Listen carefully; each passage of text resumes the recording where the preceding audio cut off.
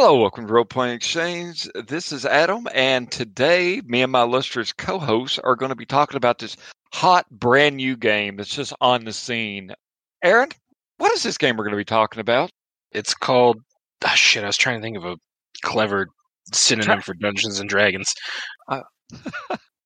I've ruined it. Anyway, it's called Dungeons & Dragons. And as you know, Aaron's here, but also I'm joined by... Hello, this is Ethan. And hello, this is Nick. Sorry, I'm used to people giving a name after their introduction for playing in a game. Right. Ethan, what role are you playing today, sir? Guest commentary, color commentary. Hey, me too. Ethan's here to be a son of a bitch. Just like always. As is tradition. Now, I ask you all to jump in here on this with me because you all have much more D&D experience than I do. And with me saying I played like 3 games back in 1999, and then I started playing again last August. So there's pretty much my gap right there. I can tell you that if a vampire assumes gaseous form, if you throw a whirlwind or a windstorm or whatever that friggin' spell was I cast in 2nd edition, it messes up his day a little bit. But that's about the long and short of my knowledge here. So I've got some more knowledgeable people in. So how do we begin this? Well, Adam, I'm going to let you in on a little secret. Oh, I haven't played much D&D either. oh. I played a little bit of 3.5, and then I didn't again until this year. I'm going to be honest. Also, I've only played 2 games of D&D ever in my life. But I've run a crap ton. I've run 2 campaigns worth. Okay. Ethan, I was wondering how that weight was. It was feeling as it was being thrust upon your back there. Yeah, I have, like Nick, run quite a bit. I ran the starter set for 5e, and then I ran Curse of Strahd pretty much back to back, so about 2.5 years. And I've played in a Pathfinder 2 campaign for about going on a year and a half now, and I'm playing while my people from my current group are running. So I've kind of gotten a pretty good angle on both sides of the table, though I definitely have run more than I've played. Sweet. I'm kind of curious though, because Aaron, is like pretty much your first substantial experience with D&D in a while, and you kind of started jumping into the DM seat, Yeah. the player seat, and a lot of people are kind of intimidated by the DM seat for some reason. So, Oh, I was real intimidated by it. you did it anyway. So what are your thoughts on your so far your experience on running D&D? Curious. Well, it's easier to do D&D than it is like Unknown Armies, because with Unknown Armies with D&D I at least have a plan, sort of. I kind of know what's going to happen, whereas with Unknown Armies it's just, oh, this is what the players are doing. Okay, let me make up some bullshit to run concurrently to that. And there's a lot of resources. Like, you have there's the monster manual, there's the Dungeon Master's Guide, whereas again, Unknown Armies is just like, good luck. But yeah, I mean, it's not bad. There's a lot of numbers to keep track of, and it's kind of hard to like balance everyone's time, I guess. But it's not too bad. All right, so before we get the cart too far ahead of the horse, let's go ahead and kind of go over the basics of Dungeons & Dragons, though I do want to return to that. So Dungeons & Dragons, I guess my little elevator pitch for it, if my understanding is like, hey, you know all this stuff with Tolkien? Yeah, let's go ahead and do that. I think it was a big influence on D&D and also the early war games. Gary Gygax is a creator. I think the original dice were in wax, and you had to write numbers on them. Am I remembering that, or am I making up facts? I don't remember, but I've seen some dice like that. It's a D20 system, and yeah, that's basically my description of D&D. So y'all want to play? Sure. I'm in. That said, I prefer percentiles to D20 systems, but whatevs. We'll still have fun. Basically, yeah. I mean, the dice is the first thing it kicks off, but I think D&D trust me, I've watched D&D clubs pop up in schools. I'm even trying to get like my own little school club I've sponsored. I've been trying to get them to actually work on a project this year of maybe doing online gaming and stuff like that, since we're all kind of socially distanced with the pandemic is a benefit. I haven't quite got that off the ground, but it's pretty popular, and we're getting a lot of shows like Critical Role and Adventure Time with the McElroy brothers, and I mean, I think Matthew Lillard is playing in a game with the girl from True Blood and Daredevil, and Yes, yeah, they're on. I think they're on Critical Role's network or whatever. I'm not 100% sure, but I have seen something about that. Yeah. Also, I hope that Matthew Lillard is playing as his character from Scream. It's my hope. He gets down to like 2 health points and starts feeling a little woozy, man. You cut me too deep, man. I think I'm dying. Shoot. Now, kind of jumping in with it, though, it's pretty popular. And whenever somebody I try to talk to someone about playing role-playing games, they automatically ask me if I'm talking about Dungeons and Dragons. Is that pretty much the world as you all see it as well? Yeah, that's pretty much the first thought when you mention it to someone. Just RPGs in general, for me. Yeah, for sure. Is it pretty much the fact that it's so popular, or is it's just the ideal role-playing game since it was one of the first and the most popular? A lot comes down to the first mover concept. Like it was kind of the first thing of its kind when it came out. So at this point, it's been around for so long. Yeah. I mean, there are old role-playing games out there, but they're even less well-known now than a lot of much more modern stuff. So it being so ubiquitous kind of makes it the default. But I also think, in a way, it's, being an entry point when Critical Role and Acquisitions Incorporated and all these properties start coming up and buoying Dungeons and Dragons. I think it kind of elevates the hobby as a whole, since that's so many people's gateway. Yeah. I also think you can blame a lot of things on The Big Bang Theory, but I think that's also how a lot of people, not everyone obviously, but I think there are a lot of episodes that involve people playing D&D, so people are like, oh yeah, that's right, that's a thing that exists. And the rise of nerd culture in general, I guess you could say, and a lot of that is seen in Cringe, the Big Bang Theory. Yeah, I mean, nerd culture in general, I come not to praise, but to bury. But anyway, it's a little Shakespeare for you, Adam. I took a whole class on it, man. I don't remember that, but that's it's Hamlet. Oh wait, no, I think that's Julius Caesar. Anyway, the point is, yeah. Oh yeah, that's Mark Antony, and yeah, I'm sorry, guys. This is our Shakespeare episode. I just kind of cranked you all into it now. Like, God damn it. You could say you Hamleted them. So, as we were saying before, and D&D is kind of the reference point, and it's a lot of people's entry points. I know it was me, for me, my English acquisition just slipped there a little bit, guys. But yeah, D&D was the first thing. One of the first games I played. Actually, the first game I played was a Batman role-playing game on a school bus. But D&D was definitely something I always shot for. And unfortunately, when I was going to school back in the 90s, this stuff wasn't very well founded, or you couldn't find places to play. At least I couldn't in high school. It wasn't popular, and the ones that I did end up playing with were people that I knew that were like college students and stuff like that. So I kind of got into those games like there. And, for me, I thought it was easy to pick up because I'd seen, and maybe this is for everybody who's into fantasy and science fiction and stuff like that. It was easy for me to see what to do because I'd watched at that point in time like Conan the Barbarian and Red Sonja and the Hobbit cartoons. I don't know, Lord of the Rings, the Two Towers. They had those little animated versions of it.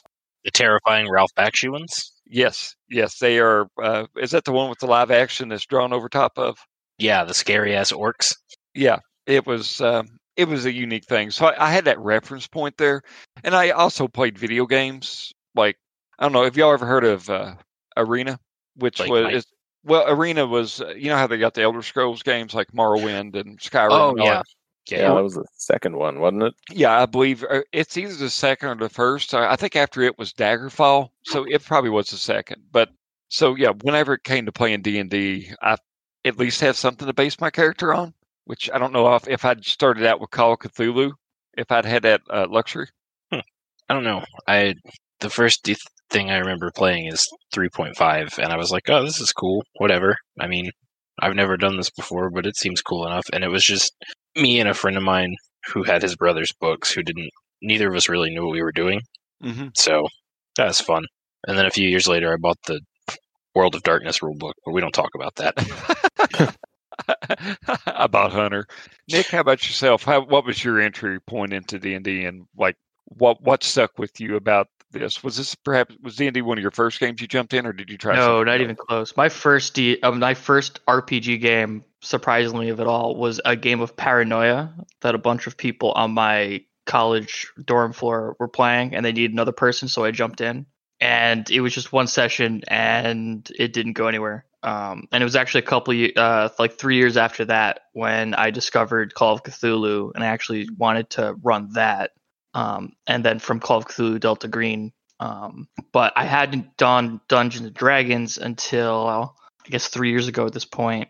I moved back to the area where I went to college, and I had friends in the area, and they were doing a D&D campaign. So I sat in on it, and then the next game was the finale, and they let me just join for the finale because I needed a person. And I hope this person will probably never listen to this, but they did it so terribly that I actually went out and like got books and learned how to play it and run it properly. So that was my first game. The second game I've ever played is the game that will come out where Aaron. But yeah, so after that, I was just running D&D games because I was like, I gotta see how it's run properly and run it properly, especially for the people who were still in the area who wanted to play.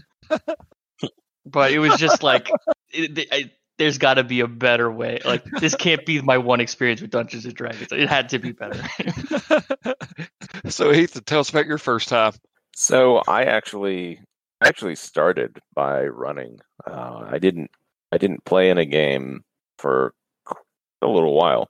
So my first exposure really to Dungeons and Dragons was Acquisitions Incorporated, and I ended up kind of like I didn't really have anywhere near me at the time get into a game, so I ended up consuming a lot of podcasts and Critical Role, Acquisitions Incorporated, stuff like that.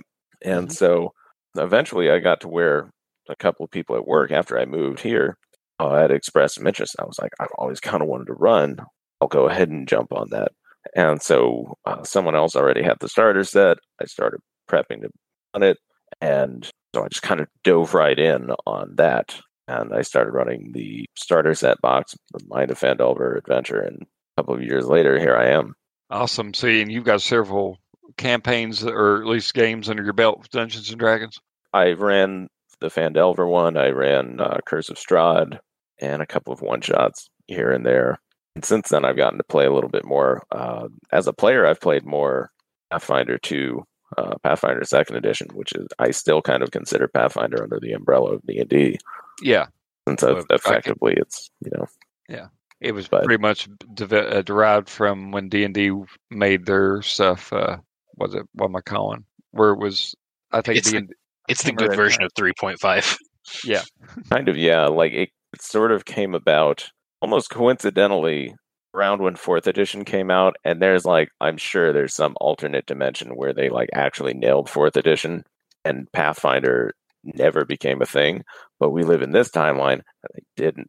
They made a game that people didn't like, even though there's a lot to like about that edition of the game, and there are things that did really well, but for like certain name changes, it probably would have been better received if they had not codified certain things that have always been in the game, like the grid, and stuff.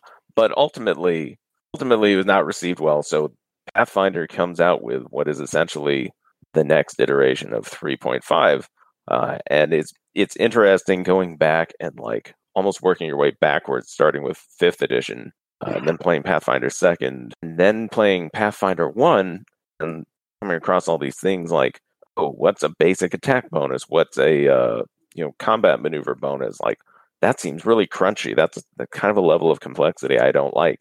And then turns out, oh no, that's the simplified version. 3.5, if you wanted to grapple someone, sweet Jesus. Don't make any plans.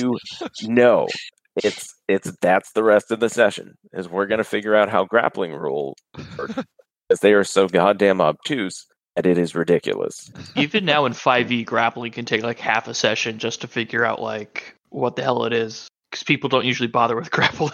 Well, yeah, because they all played 3.5, and we're like, nope, not doing that again.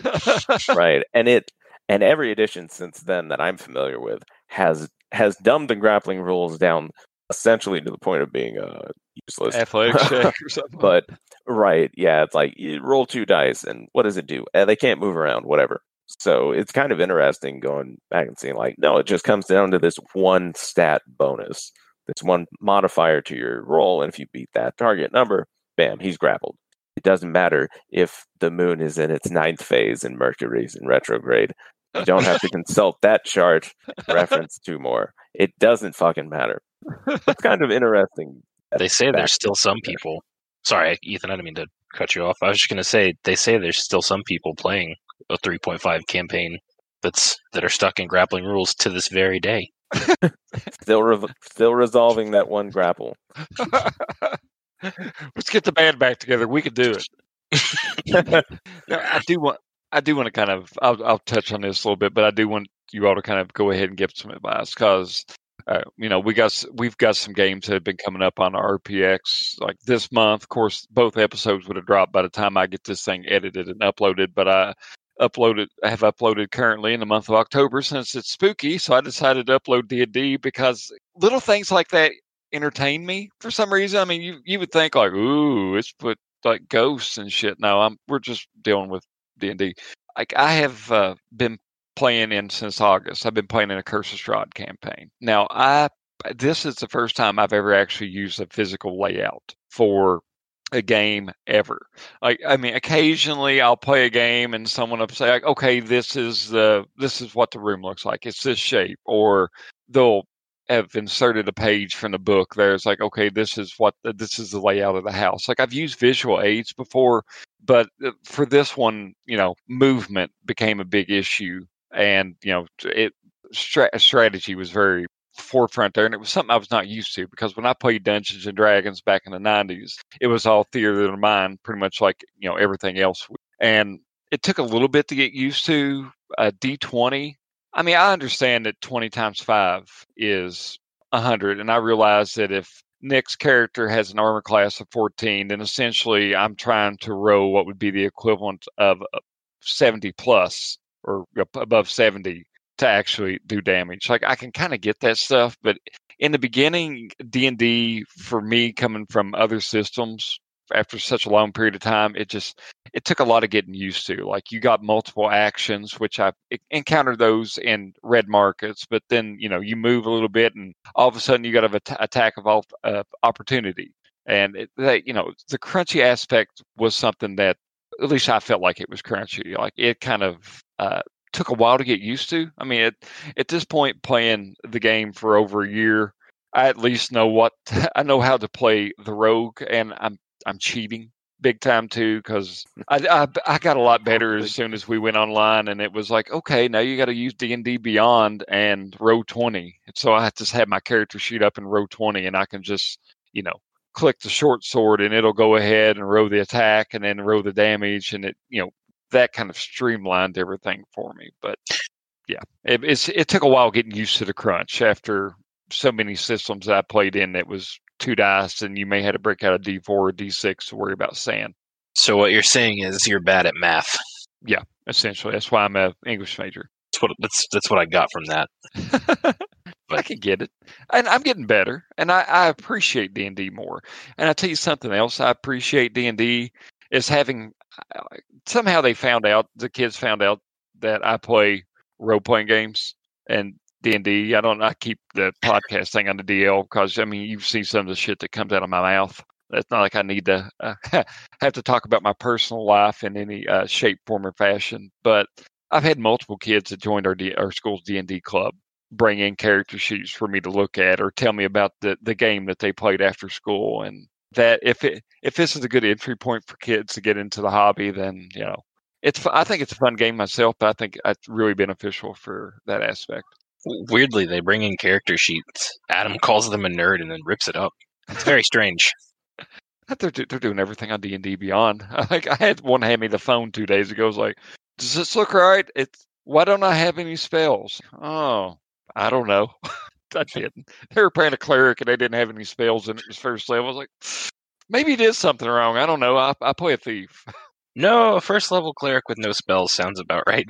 I prefer to do everything by hand still. It's crunchy, but that way I know my character in and out, and I just can get it off the top of my head because I took the time to make it instead of just punch numbers into D&D Beyond. It's time consuming, a lot more time consuming than other games, which is why I personally like other games because it's a lot easier to keep track of things. But it's still lots of fun to play. Oh yeah. Yeah, sometimes you just don't want to take like 3 hours to make a character. Oh, that may just be me though, because I'm bad at math too. Well, it'll never be Base Raiders character creation, will it, Ethan? Right. I was gonna say, like, compared to Base Raiders or Unknown Armies, particularly because Unknown Armies is like bundled together with other players' character creation and stuff. That's true. It can be a lot worse, I think. But back to D&D, I say like it's a more complicated than other systems to me to make a character, but it's still not that bad. Like if you make enough characters, you basically get in a rhythm of how to make it. Like you know where to start, what to look at, what books to look for, what you want to draw from. And plus, if you have an idea of what your character wants to be, it's just going to the various books and bringing everything together on the sheet. And I think making a character in a new system is actually a really good way to learn that system. It kind of, because you're probably, especially if it's a system you are going to be teaching to other players, like you're probably going to have to teach them like how their character sheet works and so on. And so like I've got, I know I say that, I've probably been saying this for like a year and a half now, Zweihander. I made some pre-gens for a couple games I want to run. And it really kind of helped me get a handle on like, if I have to teach someone else how to do character gen, or if I start running these, at this point I should probably say if, not when, but if I start running some Zweihander, I have a better handle on how the mechanics of the game work because I took the time to actually make a couple characters. Yeah. Plus, especially if you make a magic caster, just going over what spells you would want, you learn this. You obviously recognize the spells which are the better spells, and thus when in a game when you're running it, or you're going up against someone who's casting spells or whatever, you can easily identify the spells instead of sitting there and having to like look it up or ask someone to explain it. Yeah, awesome. Yeah, makes sense.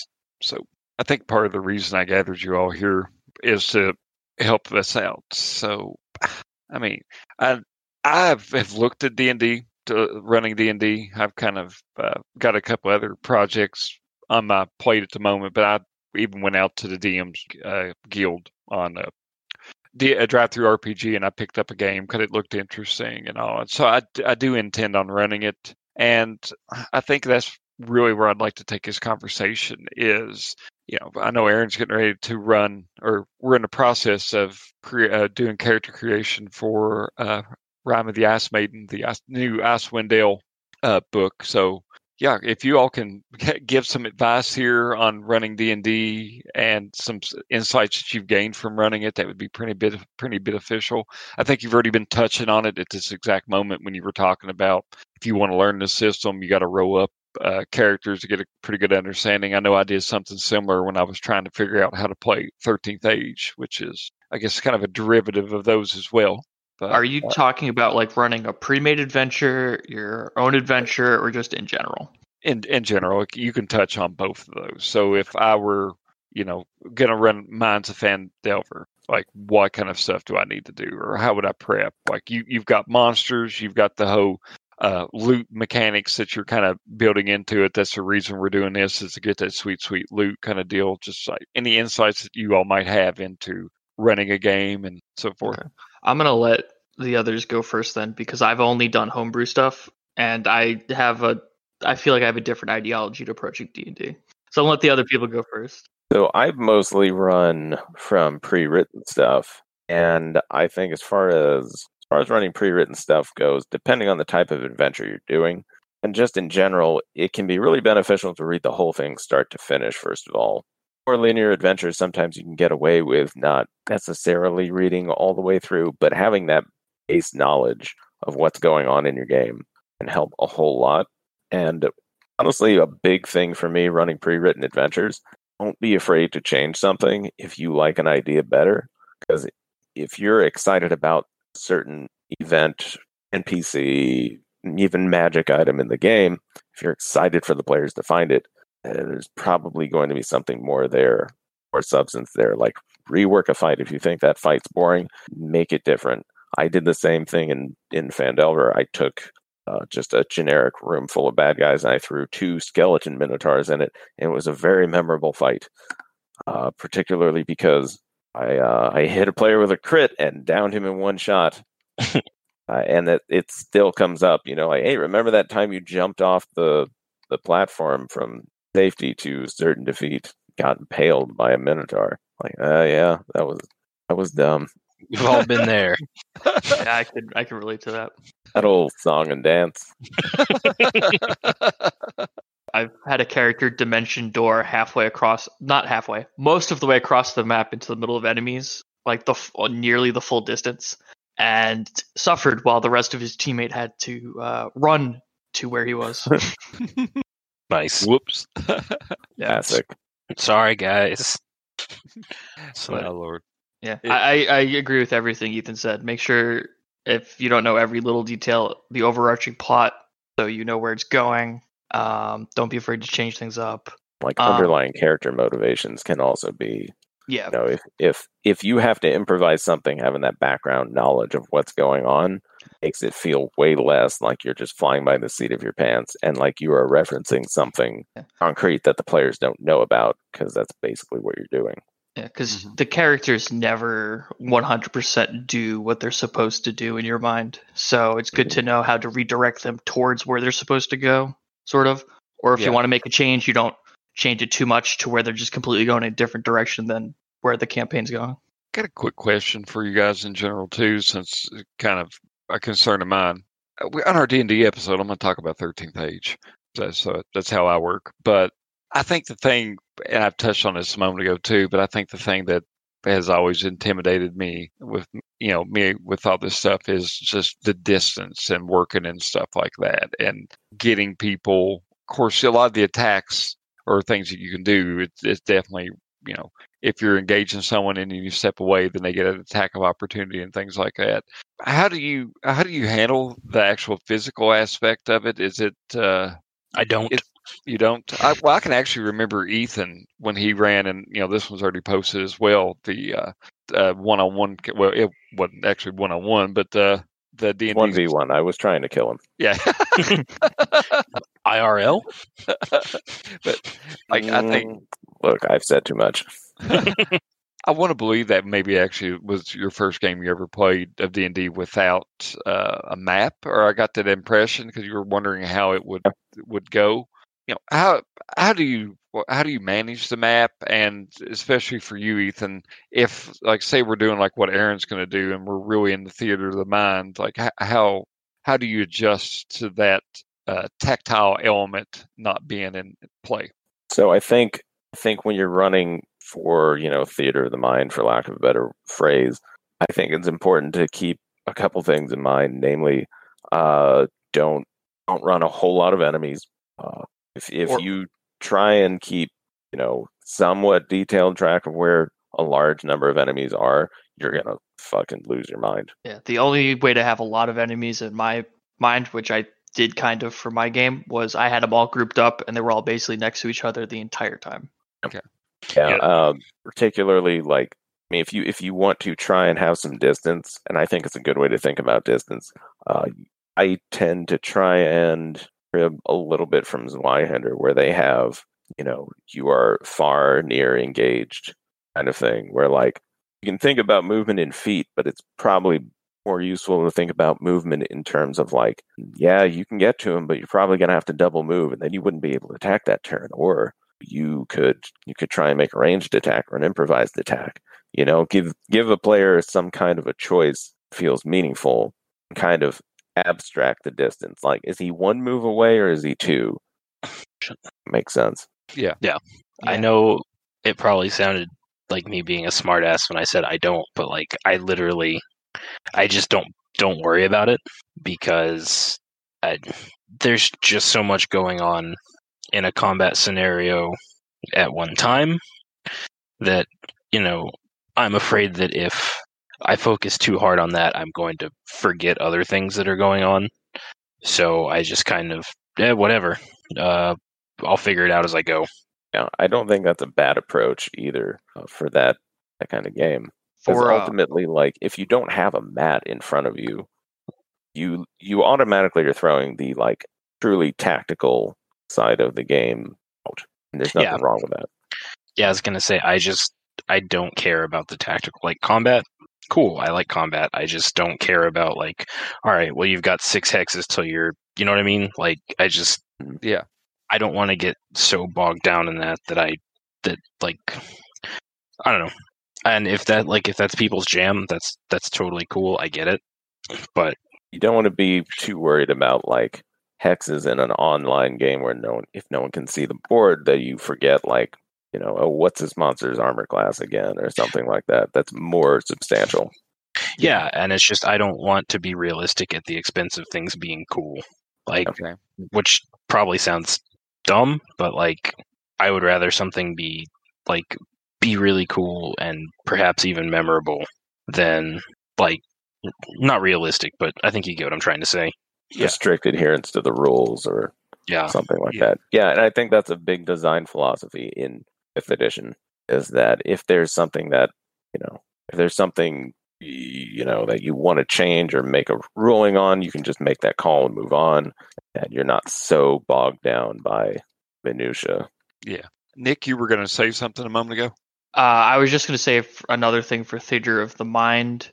If you don't share a map, it's also very good to just doodle a basic map in front of you so you could have a quick reference to go back to. Because if you're thinking of monster stats, attack rolls, and everything, it's good to just have something that you could go back to quickly so at least your mind has it fresh in it. And also, just I said like my approach to D&D is a little different. I am big on horror RPGs, and I really bring that into D&D, where I've been told I'm a brutal DM with D&D because I don't consider it a good fight unless I drop one person down to 0 hit points.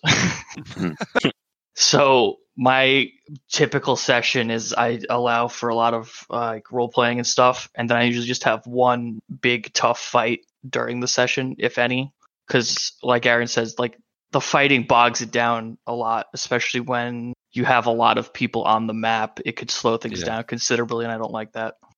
Yeah, it's, you know, Ethan and Adam, you guys have played a lot of games that I've run. Well, I say a lot. You've played in most of the games that I've run.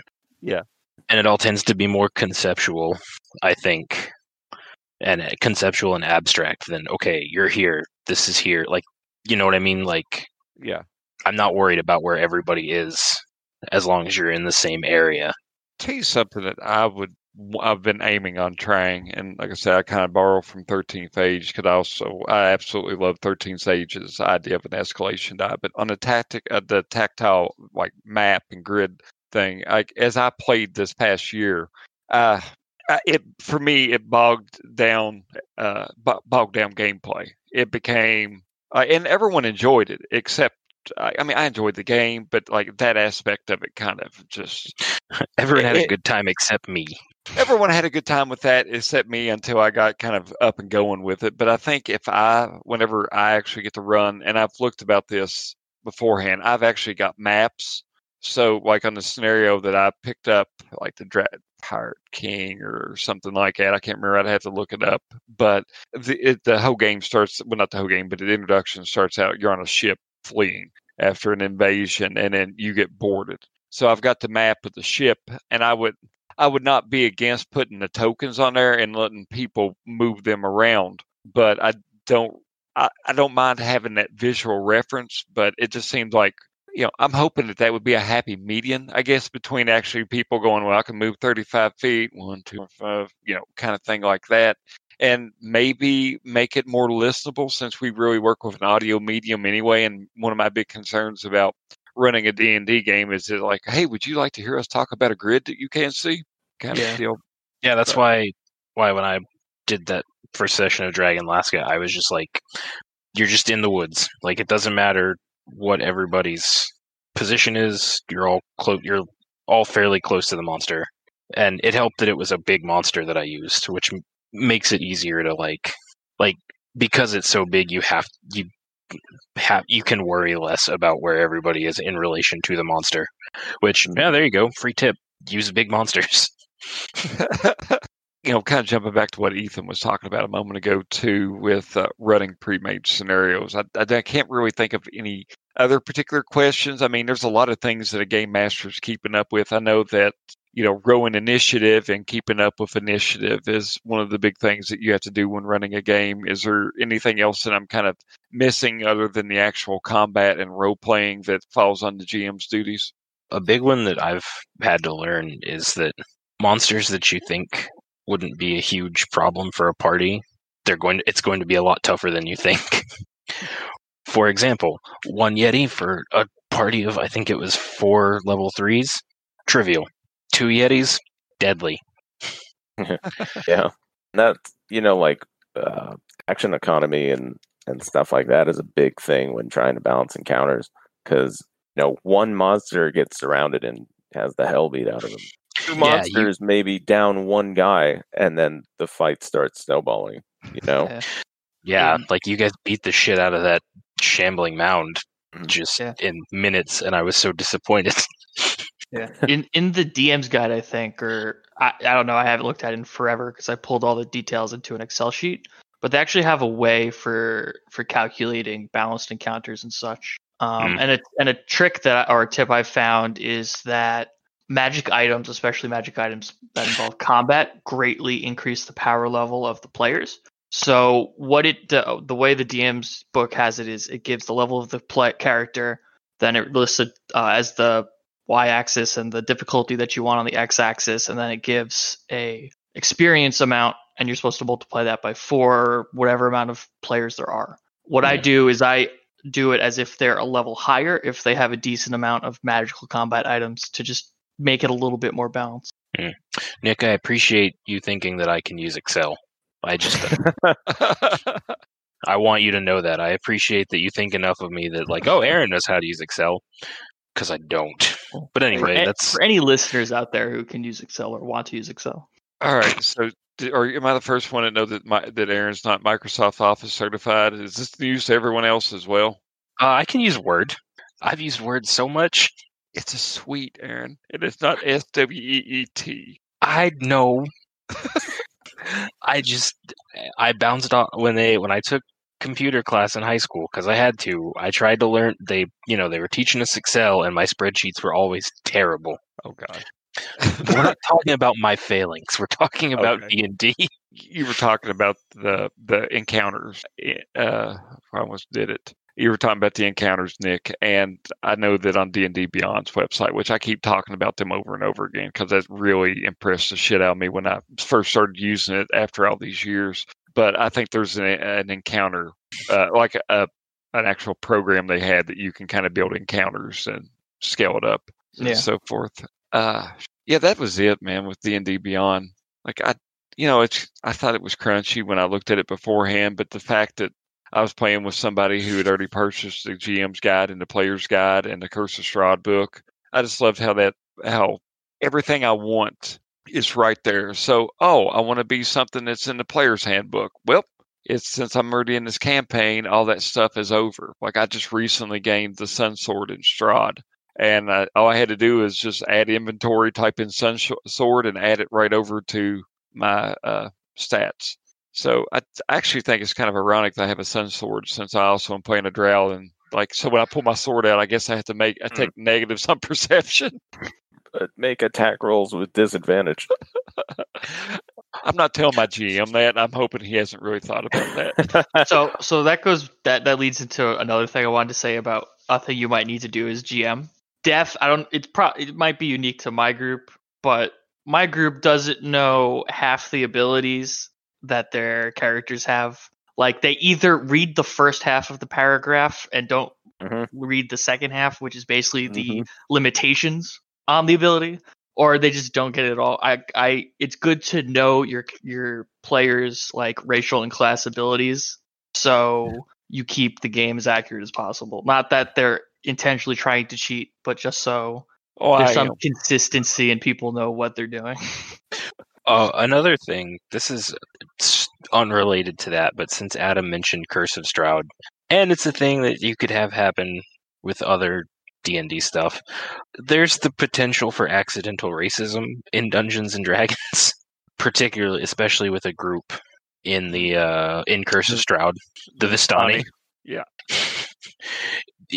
Just be real careful with those groups, or with that group. Go ahead. And I was gonna say, I love the fact that D&D has been going through and making things, updating their language in Curse of Strahd. I know that there was a couple of instances that they've edited out of that book and replaced certain things, and that's kind of going in other directions too. Aren't they really? Haven't we moved away from orcs and goblins aren't necessarily evil races? Is that one of the big? They said that they weren't necessarily evil, and they removed the negative modifiers for orcs and kobolds. Yeah, they're like, oh, I guess we shouldn't refer to them as evil mud people anymore. I believe they've also removed the actual alignment indicators on intelligent race stat blocks, if I recall correctly. So instead of just being like, this is a drow, they're all lawful evil or chaotic evil, I think it may just say unaligned, or it may not say anything at all, which has always been, at least for the last couple of years, particularly in 5th edition, has always kind of been like, yeah, alignment thing, whatever. It's never particularly been that important. The only time I reference it when I'm looking at stat blocks is if I look at a creature and I'm like, is that supposed to be something that would be an ally or an enemy? Because sometimes, they're gold dragons in the monster manual. They're probably not going to fight a gold dragon. If I look at something and I'm like, that's ambiguous. Is that going to be an enemy? Awful good. Oh yeah, okay. That's probably not going to be an enemy. Yeah, just be careful is all I'm saying, because it's real. I feel like it can be real easy to just try, you're just trying to use fantasy tropes, and then the next thing you know, you've genocided the orc race. Yeah, I guess we've seen all that, and some of these bad guys are kind of stand-ins for something else. I know, if you look at the old H.P. Lovecraft writings and stuff like that, they're horribly racist. Oh, what, you mean the Chocho are bad? Oh, that, and then the Shadow over Innsmouth was a whole it's about miscegenation. And so it's kind of good. And then when we started talking about this, did anyone else kind of cut over in their mind to Bright, or is that just me? I think that was just you. Oh, listen here, I can use Excel, motherfucker. Okay, I'm not making fun. I'm just saying I don't think anyone else has thought. I don't think anyone's thought about Bright for 3 years now, maybe Nick, 4. Nick, help. What? Sorry. I was too busy judging you, Adam. Okay, I get it. Hey, no, I don't. I'm not judging you. No, it's all good. I muted myself for a second. No, it's all good. Hey, how about this? We mentioned running pre-made campaigns and all that, and I know we danced around you talking about you like to do horror. What's the experiences that you've had kind of with your own stuff that you've written? Because I played in one of them, which I enjoyed thoroughly. My first one was a Mind Flayer campaign where the people were in a city and Mind Flayers were trying to subvert it. So there's a lot of mind control, I guess a little body horror with Mind Flayers. And then the second one wasn't necessarily spooky or anything, but there was 4 evil characters who escaped a prison and were working together to hunt down a ring of 3 wishes that a prisoner that they were in a cell block with told them about before he died. Except the thing was, there's 4 of them, and it's a ring of 3 wishes. So that was the whole point of the campaign, had them having to work together, crossing the wilderness to this location, while keeping each other alive to get there, but not being the one guy who's killed, or the one of many people who were killed. Another good point to make, since you mentioned Mind Flayers, I feel like I'm being a downer at the moment, but mind control is another thing that you've got to be careful with in a game, because I'm not saying, absolutely not saying you would do this, Nick, but I feel like if you're playing with the wrong DM, mind controlled characters and stuff can get real creepy real quickly. Yeah. Player agency in general is there are good ways and bad ways to do a character being charmed or possessed. And that actually comes up in Curse of Strahd, because Strahd has an ability where he can actually charm you and make you consider him an ally. And I had a player in my campaign who, I just kind of let him roll with that, because I think a good role player is going to really relish that opportunity. And he did. He ran with it and played it actually so subtly that other players at the table had forgotten, not like in character, but other players at the table had forgotten that he was charmed at one point. Yeah. And it was really, really great. Yeah, I think mind control and charm and stuff can definitely be good additions to a game. You just gotta talk to the player beforehand and also make sure you're not going to have their character do something that is going to make anyone uncomfortable. I never had that kind of thing. I made it sure people knew it was just to have them absolutely. Walk to the prison cell that the mind flayer wanted them to step into, and then they'd be that kind of stuff. Absolutely. I just think there are DMs. Again, I don't think this is any of you guys, but who would go, "Oh, I can make a character charmed. I'm going to do something awful now." Yeah. Also, it's interesting when they fail the check, because most of the mind control checks, or at least the lower level ones, the spells have it that the people realize you're trying to fuck with them, which could lead to pretty interesting situations.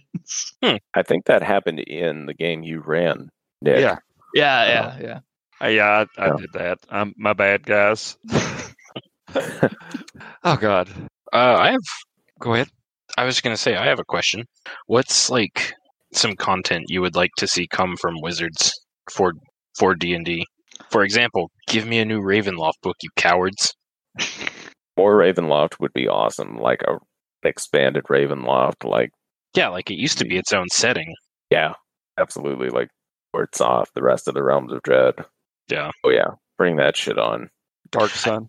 I feel like they're gearing more towards Spelljammer. They've got a lot of Spelljammer references in the more recent books. Yeah, I've seen that's a big popular one that people want. And I've heard a friend of mine was telling me, oh yeah, they recently they brought back an artist that did a lot of stuff for Spelljammer back in the day, and people got excited. And then Wizards was like, oh, sorry guys, he's doing art for something else. But I think those settings, just more settings in general that are more interesting. That's a long list. That are more interesting than the Forgotten Realms. Spelljammer is a big one, and Dark Sun, obviously. I like Planescape type, planes hopping stuff a lot. I'm kind of a sucker for that sort of thing. I think, I know it's got its own campaign now, but I think an Icewind Dale source book would be super cool, just an entire Spine of the World thing, which I know it's Icewind Dale, or I know it's Forgotten Realms, but I was going to say they've kind of got a lot of that stuff in Icewind Dale. I haven't really read the book yet. The whole front is about surviving in the wilderness and in the frozen environment too, and stuff like that. So, and plus it's a lot of emptiness. If you look at the map, it's just the 10 towns, and then it's just empty ice for most of the map. I also think just some different biomes would be cool, because most of the time when people think about D&D, they think Western European type environments. I was going to say, in addition to, I think Spelljammer's coming out, that I would like to see a desert kind of campaign or something like that. Yeah, I was going to say a desert would be cool, or a tropical setting. They have the one campaign, Tomb of Annihilation. Yeah, Tomb of Annihilation. Yeah, but nobody wants to play Tomb of Annihilation that I know of anyway. I mean, I don't want to shit on something one of you guys might really like, but everything I know about Tomb of Annihilation just seems rough. They have a lot of stuff in there for surviving in the jungle. A couple things about disease, plants. Because I've given some thought to a Conan-esque jungle campaign that involves Yuan-ti. So ooh, that would be really cool. See, I like those other styles of play. The heroic fantasy, it's one thing I like a lot about Mythic Odysseys of Theros as a book, is that it kind of gives you stuff for this other type of game that in the beginning of, I think, both the Player's Handbook and the DMG, one or the other or both, I can't remember, they kind of go through and they list different sort of styles of games. And the traditional one has always been the heroic fantasy. Mythic fantasy and horror and all these other types of Aaron mentioned, a Conan game like Sword and Sandals kind of game. They're all like really rich ground that hasn't been really pursued a whole lot. Yeah. It's also, I've heard that that next year they're, in addition to, well, I think Tasha's comes out next month, right? I believe it does. 17th. I've heard, like, I was listening to Dungeon Cast, which if you guys don't listen to that, you should. It's a pretty good D&D podcast. But they were one of the hosts mentioned that they're releasing some new modules next year, and I think he said a couple of them were going to be like new versions of old properties. Yeah, like old campaigns and stuff. And I was wondering if there's any old ones that you're familiar with that you would be interested to see make a return.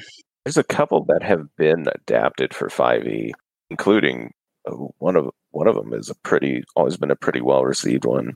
Keep on the Borderlands.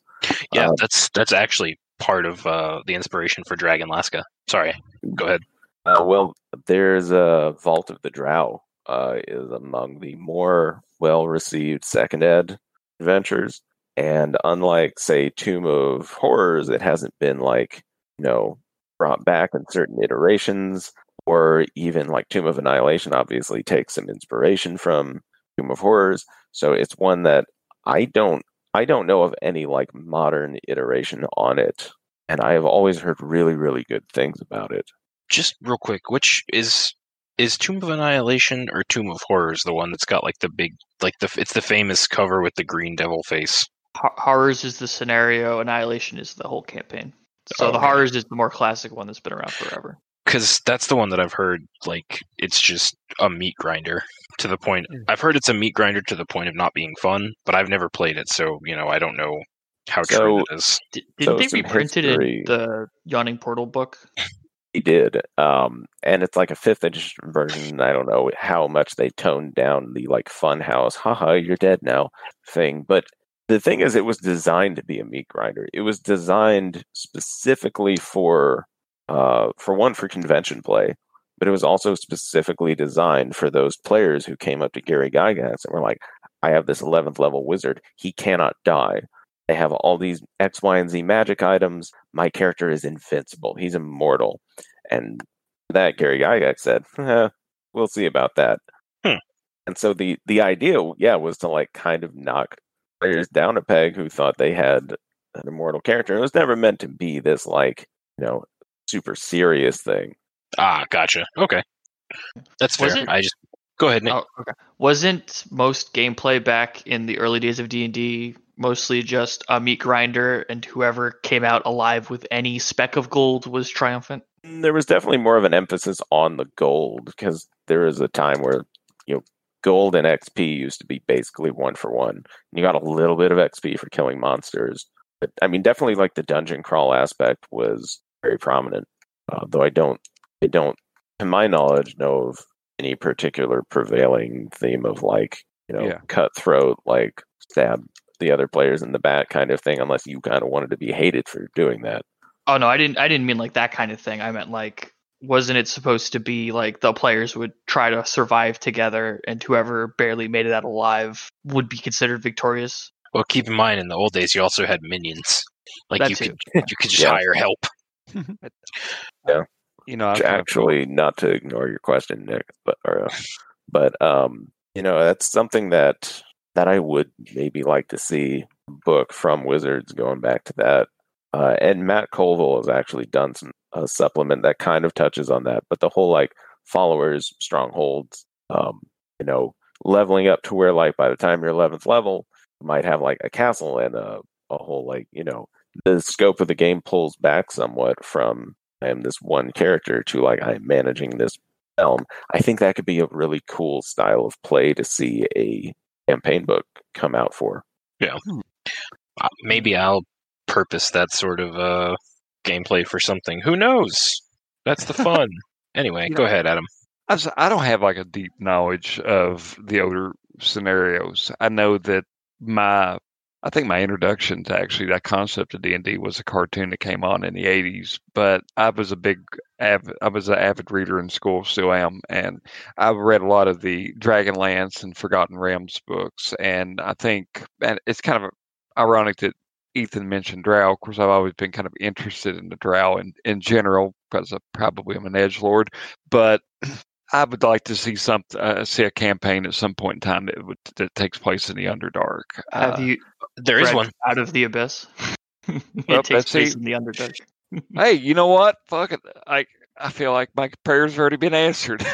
But yeah, like it's that whole setting. I read books like Daughter of the Drow. I can't even remember the author of that, but that may be a Salvatore. I can't remember Perry or somebody like that. But yeah, that whole there's just a whole different world down there that I haven't, as a player, got to explore that I would like to see kind of take a place. But other than that, I mean, I don't really have a reference point to what I want to see. I think I would like to see obviously more subclasses. I enjoy it. I'm still playing it, but when I started the Curse of Strahd, I signed up. Well, I didn't sign up, but I had the option of using the, what's it called? Unearthed Arcana Yeah. that they were play testing those for D&D. So I went ahead and played the rogue of the revived class. And I thought that was really cool. There's not spoiler alert. I don't really have there's not a huge lot of advantages to playing the revived. I mean, I guess I can shoot bolts from the grave, so I get a magical projectile, and I can talk to dead people, and I don't have to breathe or eat. And now I'm immune to poison, so that was kind of fun in Curse of Strahd when I was breaking into somebody's. I can't remember. It's in a town where there's a crazy old lady whose daughter has been has the mind of a cat now. Does that ring a bell, Ethan? But I don't want to get too tied up in that. But I got poison, and he's like, "Well, you're going to take poison damage." Like, no, I don't. I'm already dead. Well, if you like subclasses, then you should totally check out the Tashas because they have a whole bunch of new ones in that. I've seen 2 spoilers. One is a wild magic barbarian, Mm-hmm. and another one is a patron for warlocks, the genie. And they have a whole bunch of more. The way Wizards reveal stuff, or at least like teases stuff, is weird because they just give like different pieces to different streamers instead of like just being like, hey, this is things we're doing. But like, no, this one streamer will get like this much stuff, another gets like another. It's very strange. But yeah, no, those both sound really cool. Yeah, I can share the picture with you right now. I don't have like a deep knowledge of old D&D scenarios. My brother was just a huge D&D fan, so I kind of picked it up secondhand. Apparently, the first campaign he ever played in was a Spelljammers game. Pretty cool. Yeah. This is actually a question. I've got a question for Nick and Ethan real quick. Is Temple of Elemental Evil, like I know there's the computer game, but was that a setting, or not a setting, a campaign? Or was it just... It was. Oh, okay, cool. As far as I recall, if I recall correctly, yeah. Yeah, I don't think it was like a 100% update from the previous editions, but it's basically. Well, I just know there was most of the PC game years ago, so I didn't know if that was from like a scenario or if it was like Baldur's Gate where it's just a story that happened in a game. So anyway, yeah. I think they did an update of. I think they did an update of it in Tales from the Yawning Portal, but it was either a first or second edition adventure, and from what I've heard, it's not great, but it is I believe first ed. Tales from the Yawning Portal. That's just a book of adventures, right? Yeah. Oh. Yeah, and some of them amount to basically just being like, this is a dungeon. So it's like the starter set, basically. It's not as cohesive as the starter set. It's like No. basically each chapter is its own individual thing. They just took a bunch of, I think, well-liked scenarios and just updated them for 5e for people to use. Ghosts of Saltmarsh seems like a really cool book because it's a new setting, plus you can play it as a campaign, right? Loosely connected, you can kind of do it as a campaign. The adventures probably work better as standalone stuff than as a cohesive whole. Gotcha. I know it ends with a Kraken fight, but yeah. There's also, like seafaring stuff, rules for like sea travel, some really cool monster stat blocks and stuff. It's a pretty cool book. And in fact, it kind of ties in some with Mythic Odysseys of Theros because there's a whole section in those about doing aquatic-based adventures. Look, I'm just gonna say it. Wizards should do an island hopping setting book because that sounds really cool. Make it pirate themed. Yeah. That would be cool. Also, note for people who aren't super familiar with D&D, it can be tempting to look at older editions for like setting books and stuff. There's some older D&D books that have some dated terms, like Oriental Adventures. So just be aware of that sort of thing.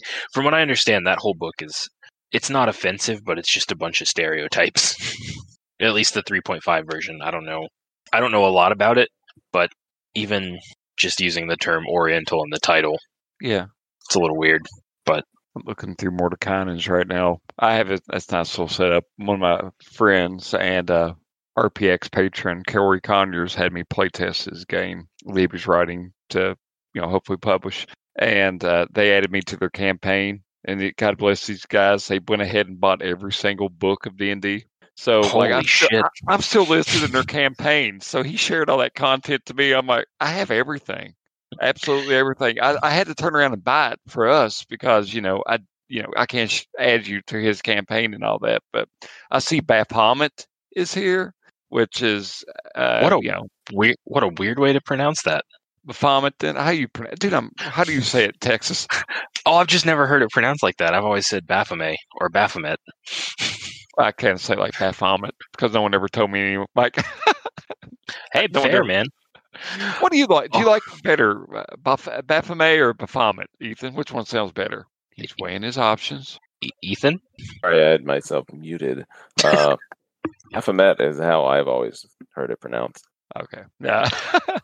Okay. 3 different ways. I'm going to stay out of it. And Moloch, but it's cool. Well, I appreciate y'all chatting with me about this. I've kind of given a lot of thought to it over the past year playing Dungeons and Dragons. I even took the RPX Patreon funds, went out and got us a subscription for D&D Beyond, and picked up a few books so we could share the content. So hopefully in the future, after October, which is apparently D&D month now for RPX, but hopefully in the future you'll see more coming from us from the D&D standpoint. So anybody got some quick shout outs or anything media you've been engaging with? Because I do have one that I'd like to kind of briefly talk about with us here. I just signed up for the early access, I just signed up for the early access release of Baldur's Gate 3, which I've been playing on the PC. And, it's Dungeons and Dragons. And I played the originals back in the day that I think BioWare did those in the late 90s and the early aughts they came out. And now, I can't remember the name of the publisher, but they did Divinity of Sin. Larian. Larian's picked up the duties here. I think they may have even did a Kickstarter, I think. But it's just a really fascinating game. So I'm going into it with this mindset of playing Dungeons and Dragons. And, it starts out with mind flayers, and I think the central plot of it's revolving around mind flayers, and you've been infected, and you've got to work with a group of players to cure yourself and deal with the threat and all that that's going on. But I really like the fact that I was playing as a thief because that's my absolute favorite class I love to play. But aside from cleric of the trickery element, which is a thief again, but it even pulls up a 20-sided die, and you can sit down there. Like I was examining this little tub or container that it had the little parasitic worms in it, and I did an Arcana check, and I clicked the D20, and it goes ahead and it rolls everything, and it gives me that. Well, this is if you touch it, it's going to break kind of deal like that it goes through, and there's like a lot of little rolls that you do with the game. It's a turn-based RPG, which is something I'm just familiar with from playing RPGs back in the day. And it's kind of unique the way the camera angles work on it and stuff. You can move your character around, and you've got control of a separate camera. So I can just hit up on my keyboard, and it'll just keep going forward and go into other rooms and stuff. I haven't really checked to see if it will actually reveal foes that I'm going to end up fighting. But you can you got a lot of freedom with the camera and all. But yeah, it's. Mm-hmm. Sorry, I was just going to ask, did you find the Intellect Devourer companion? Oh yeah, the little guy, the little brain guy, yeah, little brain guy that you got to pull out of somebody's head, and if you do it right, then he'll follow you around for the first mission. Mm-hmm. Yeah, it was unique. So yeah, you got the skill checks like you would do on everything else, and even in character creation, I selected a drow because I was playing my D&D character from Strahd. I kind of rode him up.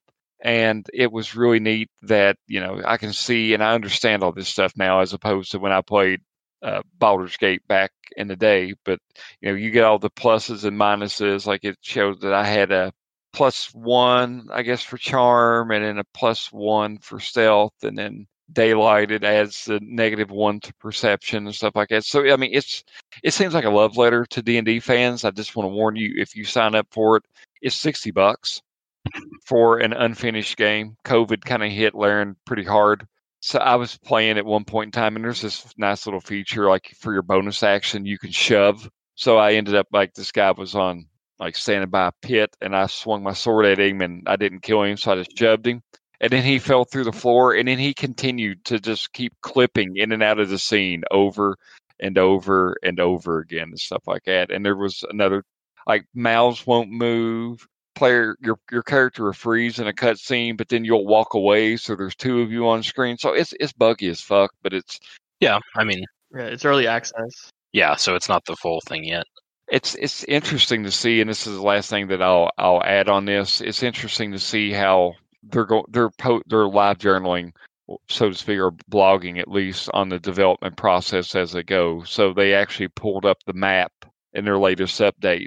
And they showed where all the players had died. I think there's been 40,000 deaths as of a couple of days ago on this map here, and then they had it color coded by the amount of that death in an area and the encounters and stuff like that. And the developers are taking this data and making decisions on it. And I just think it's neat to just kind of be a part of something and watch it as it comes along. Kudos for them. They've got a wide variety of faces you can create from different ethnic backgrounds. So it's all not just waspy people that now they're blue, now they're a drow and stuff like that. It's they're pretty. I mean, it seems like they're making efforts to extend this to everyone. You know what I mean? Yeah. They have all colors of the palette for everything. Mm-hmm. I watched a guy play a little bit of it today just because I saw you had it on the list. They pull heavily from Divinity Sin 2, or whatever the name of the game is that I have. Yeah. Divinity Original Sin 2. A lot of the mechanics and stuff, the basic mechanics and the graphics are drawn heavily from that. Yeah. But they do gear it towards at least the stats and the action, bonus action, and spells. They do pull that from D. There are little things that are different, but they're just minor things because they got to adjust it for a video game as opposed to a tabletop game. It's interesting that it's turn-based now, as opposed to the tactical combat that they used to use. But your own initiative and all that, they've added it into it, and it's really neat. I mean, you got each character can move so far. So my thief could definitely outpace the warrior that I was paired with in the first scene, and I don't know, it's really neat. If only I could figure out how to make him run again, because I hit a wrong button. And I haven't looked at the controls, but now whenever I'm going somewhere, it's like, the ship's going down. We got to get out of here. And I'm just casually strolling around like a badass, and I can't make him run. So that may be part of the bug. Maybe part of the bugs. But yeah, if y'all get a chance to check it out, I recommend it. I hope that the final version of it includes I think Divinity of Sin 2 had a GM mode to where you could actually...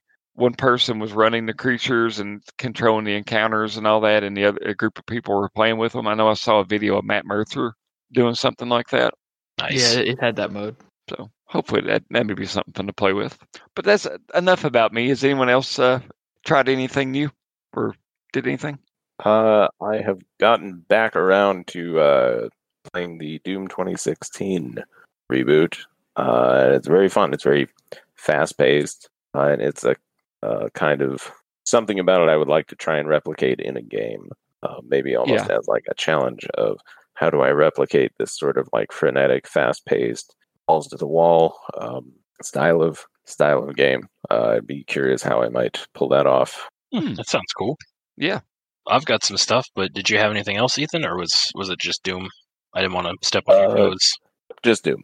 Okay. That about covers it. I have a couple, actually. I recently beat Crash Bandicoot 4, which is one of the most difficult games I've ever played. I've beaten it backwards and forwards, because when you beat it, it unlocks the inverted versions of all the levels. So I've technically beaten it twice. It was very hard. And I recently picked up a book for an RPG that I'm very interested in, but I don't know if it'll actually work for the podcast, called Aqualare, which is Chaosium, isn't it? Yeah, it's published by Chaosium in English, but it's dark fantasy on the Iberian Peninsula in the 5th century. Mm-hmm. It's really cool, but it's historically accurate to the point of potentially being problematic, which, by the way, Adam, is a thing that we could do a talkie on at some point. Oh, that would be good. Yeah. I recently got the Friday the 13th full box set, which I'm very excited about. I haven't started reading it yet, or watching them yet, but I'm very excited for it. And also, I'd like to plug a podcast called The Dollop that I've gotten really into. That it's a historical podcast, but it's also just really funny. It's two dudes, it's one of them who doesn't really know anything about history, and the other who's super into history, and he's basically reading his friend's stories and recording his reactions, and it's a lot of fun. Mm-hmm. It's really funny. I would highly recommend it. I think that's about it. Nick, how about yourself? I haven't really been had any big purchases or anything recently, or trying too much new. I've mostly been replaying old video games that I've just had stock up. Fallout New Vegas. Good choice. Yeah. I've also found a little game on Steam called Baba Is You, which is I've heard of that. It's really fun, and it's also really challenging. It's a puzzle game where you have to. So it's basically a logic puzzle plus other puzzle stuff where there's certain Baba is you, so the white bunny cat thing is you, or it could say like the rock is you or whatever, as well as there's other rules like this is stop, you can't move it, you need to, and other definitions of the objects on the screen, and you have to move the words around to change the rules in order to manipulate the map to reach the end point that you need to win at. And they just add more and more rules and stuff like that, and it gets more harder, and it's just been real challenging and fun. Sounds cool. I think the only other thing I got to mention is Audible had this thing where if I signed up for a year of their service, I get access to Audible Plus, which I've been enjoying that.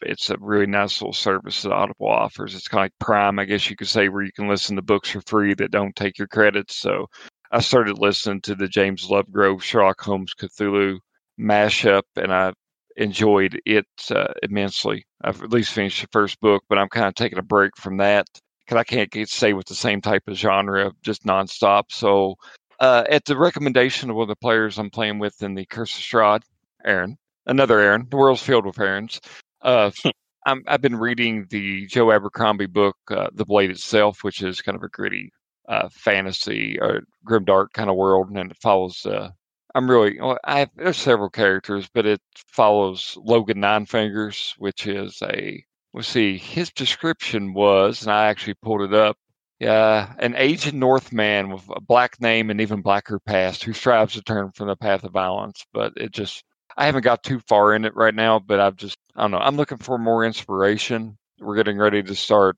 Band of Blades, and it's kind of grim dark, and I've already read The Bad Company, at least the original series of that. I'm just kind of trying to see if I can find any more grimdark to add into a grimdark game, and so far it seems pretty good. Nice. Adam, so actually, that podcast I mentioned, The Dollop, I listened to an episode yesterday morning that has inspired me to create a Delta Green scenario that's basically Heat. Oh, yeah. You sent me that link the other day. It was the Norco shootout? Yeah. That's like it's gonna be very little plot. Just some bank robbers stole something from a safe deposit box that belonged to a cult or something, and it's just gonna be car chases and shootouts. Because that sounds so pulpy. I want to play it. That story itself is insane. Oh yeah, I was reading about that. That was the one, like the robbers outgunned the policeman, and after that incident, like I can't remember, was it Los Angeles County Police were issuing out, M16s and Ruger that's why Mini cops 14s. have tanks now. Yeah. Apparently at one point they shot at a helicopter and it went through the floor of the helicopter and hit the console inside, I guess. Mm-hmm. Didn't hit the people, but it hit that and set it on fire. But it was just cops with like revolvers trying to fight people with automatic weapons, who at one point started shooting at a group of 12-year-olds. Yeah, I think one of them got shot in the finger. Yeah, that's all they hit was the finger somehow. Hey, maybe that's where Logan Nine Fingers came. Never mind, that's dark. I'm cutting that out. If I'm thinking of this, is the one that you guys are talking about? Didn't they also have, like, in addition to fully automatic weapons, have like full body armor as well? I think so. Pipe bombs. Sorry, is that what you were gonna say, Nick? No, full body armor. Like they had full body armor too, so like the cops couldn't really do anything to them. No, that's actually a different shootout in LA. I know what you're talking about. There was an episode about that too, but no, that's a different one. These dudes, they had a bunch of automatic weapons and homemade pipe bombs and a katana. I don't know what the katana was for. It matched the fedora. Come on. They literally, like, these dudes, they had shotguns they had modified that they could put like wooden stakes with the pipe bombs attached to, so they could just like fire stakes with bombs on them. Good Lord. Yeah. Just imagine like you're in a car chase and some dude throws an MGD can full of explosives and nails at you. Oh God. Well, yeah. I look forward to seeing what you can turn that into. Yeah. But yeah, I think that's everything I got. So, hey guys, thanks again for dropping by for this. I've had a lot of fun discussing it, and I feel like I understand D&D a little bit more, and I understand that I don't know jack shit about the past, really, since I'm asking for scenarios that already exist. But hey, I'm happy all the same. But yeah, I definitely appreciate you dropping by. For those of you tuning in, you can find us at www.roleplayingexchange.com. We also have a Facebook page. We're at facebook.com/roleplayingexchange, and we're also on Twitter at RPEXCHANGE. Other than that, if you like what you listen to, like to help us buy that new book of characters so I can have a magical barbarian, which sounds really awesome, you can subscribe to our Patreon. Every dollar that goes towards it goes towards just maintaining the podcast, keeping the hosting bills at bay, and buying equipment and games and other little fun things that we take advantage of here. And that is, let's see, I should have had that pulled up, but it's patreon.com/roleplayingexchange, I think. Let me look this up with the magic of editing. I can do that. Please donate so I don't have to take pictures of the book and send it to Adam.